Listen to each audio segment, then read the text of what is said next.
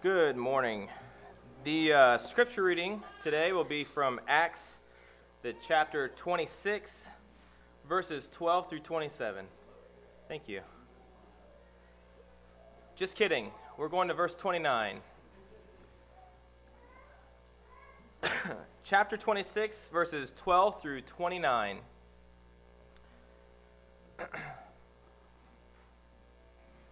This is starting out with Paul defending himself with King Agrippa. He's also or Herod.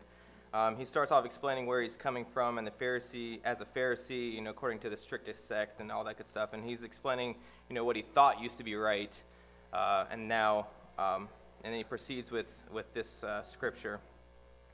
Starting in verse 12, while so engaged, as I was journeying to Damascus with authority and commission to the chief priests, at midday, O king, I saw on the way a light from heaven, brighter than the sun, shining all around me, and those who were journeying with me.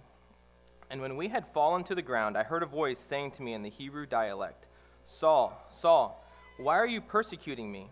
It is hard for you to kick against the goads. And I said, Who are you, Lord? And the Lord said, I am Jesus, whom you are persecuting. But get up and stand on your feet. For this purpose I have appeared to you, to appoint you a minister and a witness to only to the things which you have seen, but also to the things in which I will appear to you, rescuing you from the Jewish people and from the Gentiles, to whom I am sending you, to open their eyes so that they may turn from the darkness to light and from the dominion of Satan to God, that they may receive forgiveness of sins and inheritance among those who have been sanctified by faith in me. So King Agrippa, I did not prove disobedient to the heavenly vision, but kept declaring both to those of Damascus first, and also to Jerusalem, and then throughout all the region of Judea, and even to the Gentiles, that they should repent and turn to God, performing deeds appropriate to repentance. For this reason, some Jews seized me in the temple and tried to put me to death. So, having obtained help from God, I stand to this day testifying both to small and great, stating nothing but what the prophets and Moses said was going to take place, that the Christ was to suffer, and that by reason of his resurrection from the dead he would be the first to proclaim light both to the Jewish people and to the Gentiles. While Paul was saying this in his defense, Festus said in a loud voice, Paul, you are out of your mind. Your great learning is driving you mad. But Paul said, I am not out of my mind, most excellent Festus, but I utter words of sober truth. For the king knows about these matters, and I speak to him also with confidence, since I am persuaded that none of these things escaped his notice. For this has not been done in a corner. King Agrippa, do you believe the prophets? I know that you do. Agrippa replied to Paul, In a short time you will persuade me to become a Christian. And Paul said, I would wish to God that whether in a short or long time, not only you, but also all who hear me this day might become such as I am, except for these chains. Thank you, Donovan. Good morning, church. Good to see you, family. Good to be with you today. It is seemingly like we have, through the book of Acts, covered almost every aspect of what it's like for a Christian to live out the mission that Christ gave to his disciples. In Acts chapter 1 and verse 8, we see the moment before he ascends to be back to his Father, when he says he'll send his Spirit to be with those who are his people. Christ gives his very simple mission to the church. He says, I want you to go be my witnesses, starting where you live and working out towards those who are outside of your domain. But just go be witnesses of my resurrection. Be witnesses to people that Jesus Christ came, he lived, he died, he was buried, he resurrected, and now he sits on the throne at the right hand of God. That's where he is. Go be my witnesses. And so we have chronicled the book of Acts as best as possible to see every nook and cranny to understand how Christians live this mission. And today we're going to add one more to our list. We're going to talk about how the mission of Christ comes to those in authority. The Apostle Paul finds himself in front of not one, but two incredibly powerful authorities. You see, Paul has actually been held in custody for about 2 years at this point, He's waiting a trial on some bogus charges that Jewish leaders had brought against him nearly 2.5 years before this, when he was charged with bringing a Gentile into the temple, which was bogus. Festus, who you heard in verse 25 tell Paul that he was going crazy when he said, all the learning you're doing, Paul, is making you crazy. Festus is the newly appointed Roman governor of all of Judea. He dwells in Caesarea, which is north of Judea, but he oftentimes comes down to Jerusalem and some other areas. But he is the newly appointed. He's taken over for Felix, who Paul first appeared before in chapter 24. But now we have Festus, who is there. And he has no idea what to do with Paul. The charges that are against Paul are kind of bogus, and he knows that. But he's in a difficult political situation. He wants to make friends with these Jewish leaders that he is now working with. And so what he wants to do is find a way to have Paul be guilty, but there's just not really a good way for Paul to be guilty. And so he's confused about what to do with Paul. But at the same time, about this time, King Agrippa II of the famous Agrippa family, the Herod family, those that have been involved in Jesus' life in the early church, he's visiting this newly appointed Roman governor Festus to welcome him to the area. And because of his long-standing tradition and history in the region, Festus, being pretty smart at this moment, asks King Agrippa to hear Paul's case so that he could advise Festus on what to do with Paul. And so here is Paul standing in front of King Agrippa, who has charge over the temple in Jerusalem and other provinces in the Roman kingdom, and Festus, who's the newly appointed powerful ruler of Judea. So it's before these two incredibly powerful figures that Paul is standing. These men are the civil authorities, and they have Paul's freedom, Paul's reputation, and Paul's life in their hands. And in the midst of all this, Paul somehow stays focused on the mission that Christ gave him from the beginning of his Christianity, to go be my witness to anyone and everyone. There Paul is standing with his life on the line, and yet what he's thinking about in front of these two authority figures is, how do I make sure that Jesus is declared and God is glorified? How do I do that, even in front of authority? And so today, what I want us, as we look at how we bring the gospel to authority, let's look at Paul as a template or a model to understand how we can do that. And as we're going to do it 3 simple ways, we're going to see Paul's message, Paul's method, and Paul's mindset as he brings the gospel to people in authority.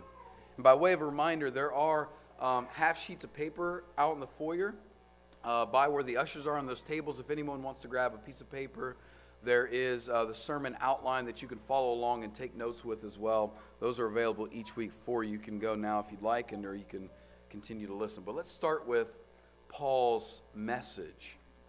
You know, one of the things as you trace Paul's life in the book of Acts from chapter 13 forward, wherever he is, whoever he's preaching to, his message pretty much remains the same about Jesus Christ, but he tailors the message to the audience. He wants to make sure the message is clear, the message is understood, and the people that he's speaking to actually get the message.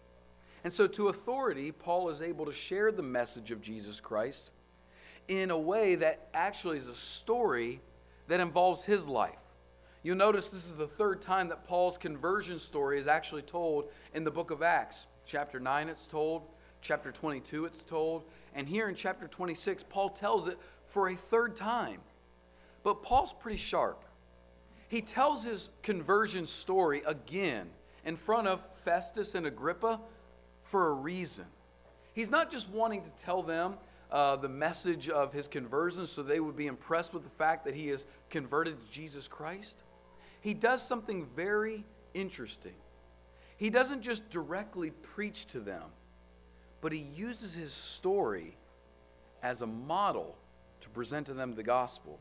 Look in verse 18 with me. You'll see Paul does three really important things when he tells his own conversion story about how he preaches then the gospel to these in authority. In verse 18, he's giving the message about how after being converted, God said to him through Jesus, I have a mission for you. In verse 18, to open people's eyes so that they would turn from darkness to light and be freed from a sovereign power of Satan to the actual power of God. And you see what Paul is doing, he's not directly saying to Agrippa, nor is he directly saying to Festus, hey, you guys are blind. Your eyes aren't open. You're in darkness, not light. You're actually under the power of Satan, not the power of God. He doesn't just come boldly forward to these authority figures and preach at them. But in telling his own story of conversion, he reveals to them their need for salvation. That the world, Paul says here, as God has told him, actually has eyes that are not open. Their eyes are closed. They're darkened. They're not in light. They don't know what they're doing. In fact, they're in darkness. And he says that they're actually not under their own control and power, but actually the power of Satan. The need for salvation, Paul reveals, is this, that we need our eyes to be open and we need to turn from darkness to power. The problem that Paul presents to them in this message is pretty simple. We are, as a human race, blind to the reality that we are lost. That's why he talks about darkness. And we are blind to the reality that we are actually enslaved. You know, the Bible presents the message of sin as not just moral mishap, but actually being enslaved to a power that could care less about you. That's how sin is really presented in Scripture. It's a master. In the very first instance, when we see Cain rise up and kill Abel, when God says to Cain, sin is crouching at the door, seeking to pounce upon you. That sin is not just moral mishap or things that you do that you ought not to do, but sin is actually a power that has dominion over you, that controls you, that runs your life, that convinces you that you are the smartest person in the world, that no one else knows what you know, and that if everyone else would just get on the same page as you, the world would be fine. Sin convinces us of darkness. It blinds us to the reality that we're not smart enough even to run our own lives. And it enslaves us, that we constantly have to feed it and serve it. And Paul is saying very subtly, hey Agrippa, hey Festus, the mission God gave me was to go tell the world, which includes you, that your eyes need to be opened. That you're blind to the reality that you can't, that you're lost, that you're in darkness. And that you have no clue that you don't serve God, and nor do you serve even yourself, you serve Satan. Now the second thing he does in verse 18 is he doesn't just tell them the need for salvation, but also the method, the way it's done. When he says that their eyes are open so they may turn from darkness to light, from power of Satan to God, that they may receive two things: pardon and position. The method of salvation is that we receive. We don't earn, we don't merit, we don't produce, we receive. We accept with open eyes a pardon, the forgiveness of our sins, and a position or a place that he says they're sanctified among those who are sanctified by faith in Jesus Christ. The method for us to be saved out of this darkness, to have our eyes opened, is to recognize that we need to receive a pardon for our guilt, but also not just a pardon for our guilt, but a position amongst God's people. Collected together, those that are now sanctified. The Bible uses the word sanctified to mean holy and set apart. In a position that can relate to God. In a position that is in now fellowship with God.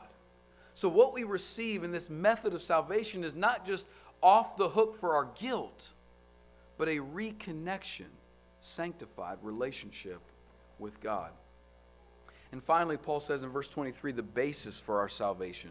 Look down in verse 23 when he says to Agrippa and to Festus, the Christ, he says, speaking of Moses and the prophets, said that this had to happen, that the Christ must suffer, and that being the first to rise from the dead, he would proclaim light both to our people and to the Gentiles. So what is the light that actually opens our eyes that we are in darkness and enslaved? What is the light that opens our eyes that forgiveness is available and position and relationship to God is available? He says it's when we understand that the Christ suffered and that he was the first to rise.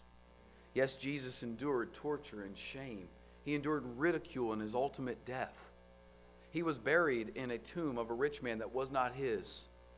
And yet he overcame that death, conquered death, and had victory over it through his resurrection. And now we know as believers in him that the offering of Jesus Christ was fully accepted because God raised him back to life. God accepted that offering. And that understanding that Christ suffered, was buried, and he rose again is the light that shows us that we can be saved. And so for us, when we think about authority, whether it's a boss, whether it's a teacher or a coach, someone in our life that has authority, making the gospel first about your convictions is one of the best ways to introduce the message of Jesus Christ to people in your life. Instead of just directly hammering them with preaching, sometimes we can share with them personal convictions that we hold, like Paul did here, that he was personally convicted that he needed to help people have their eyes opened, that they needed salvation, that they could be saved, and that Jesus is the basis for their salvation. So that's Paul's message. It doesn't change. It just takes on the form for the audience that he's preaching to. Secondly, let's look at Paul's method. How does he approach authority? How does he interact with authority? Well, there's some things that are pretty interesting. First of all, look in verses 2 and 3. As Donovan alluded to, Paul is again standing before these authorities, and he says in verse 2, I consider myself fortunate that it is before you, King Agrippa, that I'm going to make my defense today against all accusations of the Jews, especially because you are familiar with all the customs and controversies of the Jews. Therefore, I beg you to listen to me patiently. You see, Paul's first method is that he is respectful. Paul has the message from God for eternal life. And yet in front of this human authority, he does not disrespect him. He does not come to him and say, listen, you might think you're in charge, but you're not really in charge. He doesn't look at him and say, listen, you think you're powerful? I know someone way more powerful than you, and if you don't answer to him, you're in trouble. He doesn't disrespect authority. He has regard and respect for the position that Agrippa holds, even though Agrippa is not an honorable man. Festus, we'll find later, is not really an honorable man, and yet to the position of authority, Paul is willing to show respect when he says, I'm glad that I'm able to present before you. Secondly, in verses 25 and 26, Paul isn't just respectful, he's reasonable. He's reasonable. Look what he says when Festus, who is there with King Agrippa sitting in Festus' throne, and he's kind of watching this happen, and he's listening to Paul talk about what happened to his life. And Festus says, listen, Paul, all of this learning you're doing is driving you crazy. Now you can tell, this is a little bit of a side note about history, that Festus is new to the area. Because what he's learning is only what the Jews have been saying about Paul. That Paul was well known in Judea. Brilliant man. We might equate him to be like, he has his doctorate from Harvard and now he's a professor at Stanford. That's the kind of brainiac intellect that Paul was in Judea. And everyone knew it. And so when Paul converted to Christianity, all of the Jews said his learning made him go crazy. Kind of like, A Beautiful Mind. You ever seen that movie with Russell Crowe? Like he's brilliant, but he's not all there. They think that about him. And so Festus has been listening to these Jewish advisors. Hey, Paul, all that he's saying, he's just kind of crazy. And so Festus blurts out in the middle of what Paul is saying, and he says, all of your learning's making you crazy. And look what Paul says in verse 25. Oh, Festus, I'm not out of my mind, most excellent Festus, but I'm speaking what is true and what is rational. And he goes on later to say, the things that have been done, Jesus Christ and Christianity, have not been done in a corner. They haven't been done secretively. They've been open before witnesses, and people have watched this. This is not crazy. This is logical. He would say later that over 500 people still alive today are witnesses, eyewitnesses, that Jesus Christ is not dead. This isn't illogical. In fact, this is reasonable. Paul bases his explanation on logic and facts. Now listen, not just upon feelings or even beliefs. He doesn't just say, I feel like this is right, Festus. He doesn't just say, I believe this is right, Agrippa. He presents to them a reasonable case that Jesus Christ was alive, died on a Roman cross, which no one debates, but is alive today. He presents it as reasonable. It's not mythology. It's not legend. There's nothing hidden. It's presentable. So it's respectful. It's reasonable. Thirdly, in verse 27, it's remarkable. Look what he says in verse 27 to Agrippa. After he says that I'm persuaded that none of these things have escaped Agrippa's notice, meaning this stuff that's happened with Jesus, he hasn't missed it. It hasn't been done in a corner. Now look in verse 27. After answering Festus, he turns to Agrippa. Try to get the moment here. Agrippa's got his life in his hands. And he says to him, verse 27, King Agrippa, do you believe the prophets? Meaning, do you believe what the prophets before have said about what's to come? And Agrippa does. In fact, Agrippa is so involved in the Jewish world that the Caesar gives him control over appointing the high priest in the temple in this area. Agrippa believes the prophets. And look what he says. I know that you believe the prophets. The prophets have bear witness to what was going to happen with Jesus. Do you believe the prophets, Agrippa? I know you do. And here's why it's remarkable. Paul, in his great logical mind, boxed in this Agrippa, the authority, respectfully. But then he went for it with boldness. He said, you've seen the facts. You believe the prophets. And now he says, you can't deny it, Agrippa. You can't deny it. And this is why, let me share with you something. It is so important when you're presenting a case for Christianity to people who might not be Christians, listen to me, that you present it about Jesus Christ the man first. Before you get into doctrines, before you get into ideologies, before you get into teachings, before you get into moral beliefs, it always starts with Jesus. What do you think about him? Because when you talk about him, you either have to say he was who he was, or you deny that who he was. Either you say, yes, I believe that he lived. Yes, I believe that he died. Do you believe that he raised? What do you believe about Jesus Christ? Because if you don't believe that Jesus Christ raised from the dead, then we have no point arguing about his teachings. He's not in control. He's not authority. But if you believe that he raised from the dead, then even if his teachings go against what you believe, you've got to submit yourself to him. Do you see why it's important to start with who Jesus is? And that's what Paul did. So he's respectable, he's reasonable, he's remarkable, and finally he's resilient. In verse 29, after commentators don't know if Agrippa is joking, if he's sarcastic, or if he's serious in the way that he answers Paul when he says, in such a short time, he asks a question, would you convince me to be a Christian? And commentators don't know if he's kind of mocking at him, like, do you think I'm going to be a Christian? Or if they're serious, like, you think in a short time I'm going to convert?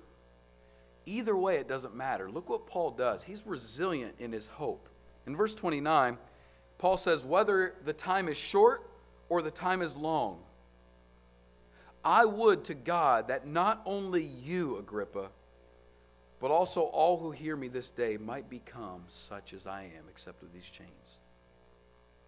Meaning, whether Agrippa was mocking him or he was serious, Paul didn't care.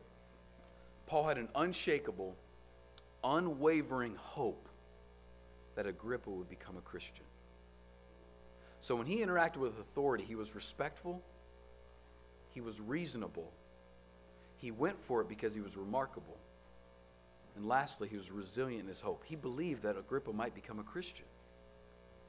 My question is this: how could Paul be so focused on this goal, this mission in his life, with all of these things happening, standing before world powers, with his life on the line? Was he just out of his mind? How could he be so focused and central? How could other things not be more important to Paul, like survival in this moment? How could he present the gospel with such clarity when faced with such difficulty? How could he do this? And finally, it's this way, I believe. It's Paul's mindset. It's his mindset. As you see throughout the presentation, all that Donovan read for us, Paul is calm and he's collected. He's not calm and collected because he knows he's going to win the case. He doesn't know. He's not calm and collected because he doesn't care if he wins. He does care. He says, it's better, Philippians chapter 1, that I remain in the flesh. It's better for you. He wants to survive this. Paul is calm and Paul is collected because he already has what he values most in this life. He has secure, eternal joy and peace found in fellowship with God. Therefore, hear me, if the authority in his life gives him what he doesn't want, or if the authority in life takes from him what he doesn't want taken, they still have no power over what he values most. And here's the key. When people in authority have what you want the most, whether it's a civil authority, a boss, a coach, a teacher, when people in authority have what you want most in this life, you will balk at sharing the gospel with them and out of fear that you won't get what you really want. When the authorities in your life have the thing that you want more than anything else, you will freeze in your moments of sharing the gospel because you'll be afraid that you'll miss out on getting the thing you really want. And here's the point. You cannot covet and convert at the same time. You can't. You can't covet things and convert at the same time. When authorities in your life have the thing that you value more than anything else, you'll balk at sharing the gospel with them. This comes to a very, very important point about authority I need to share with you. Authority is both those who have power, civil authorities, your teachers, your coaches, your boss, those who have power, but also those to whom we give our power to. For Paul, it was the civil authority. They had his life in his hands. They were in charge. But for us, it can be the boss who has the promotion in his hands or her hands. And we want that. It could be the coach who has the playing time in his hands. It could be the boy or the girl or the potential spouse that has the yes in their hands. That we give authority to because we want that thing more than we want anything else. The highest authority in your life is simply the thing that has what you want most. Civil authority has the most authority because it ultimately has your life. But the highest authority in your life will be the thing that has what you want the most. And until God is the thing you want most, you'll have a bunch of authorities in this life running your life that care nothing about you, and you won't be open to sharing the gospel with them when the opportunity comes. Paul was able to share the gospel with Agrippa and with Festus because he ultimately had the thing he wanted most. He was respectful, reasonable. He could talk with them about that. He could honor them as authority. He could continue on in that situation, whether it's a boss, a coach, a teacher. He could engage in that relationship and let them be authority. But they did not possess the thing he wants most, and that's life with God eternally.